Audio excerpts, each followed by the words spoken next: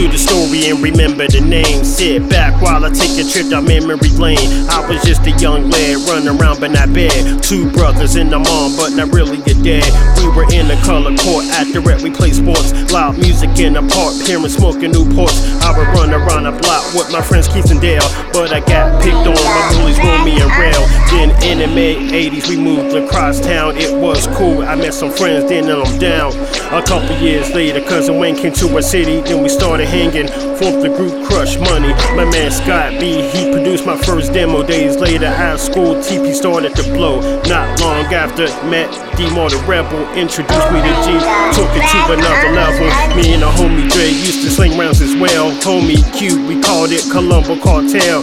Remember man Meek from my Cornwall days. Even hung with Jeff and Jimmy while reppin' Fat Tree. Out in McKees Rocks, I was being shown the ropes. My cousin Red Dawn had his own studio.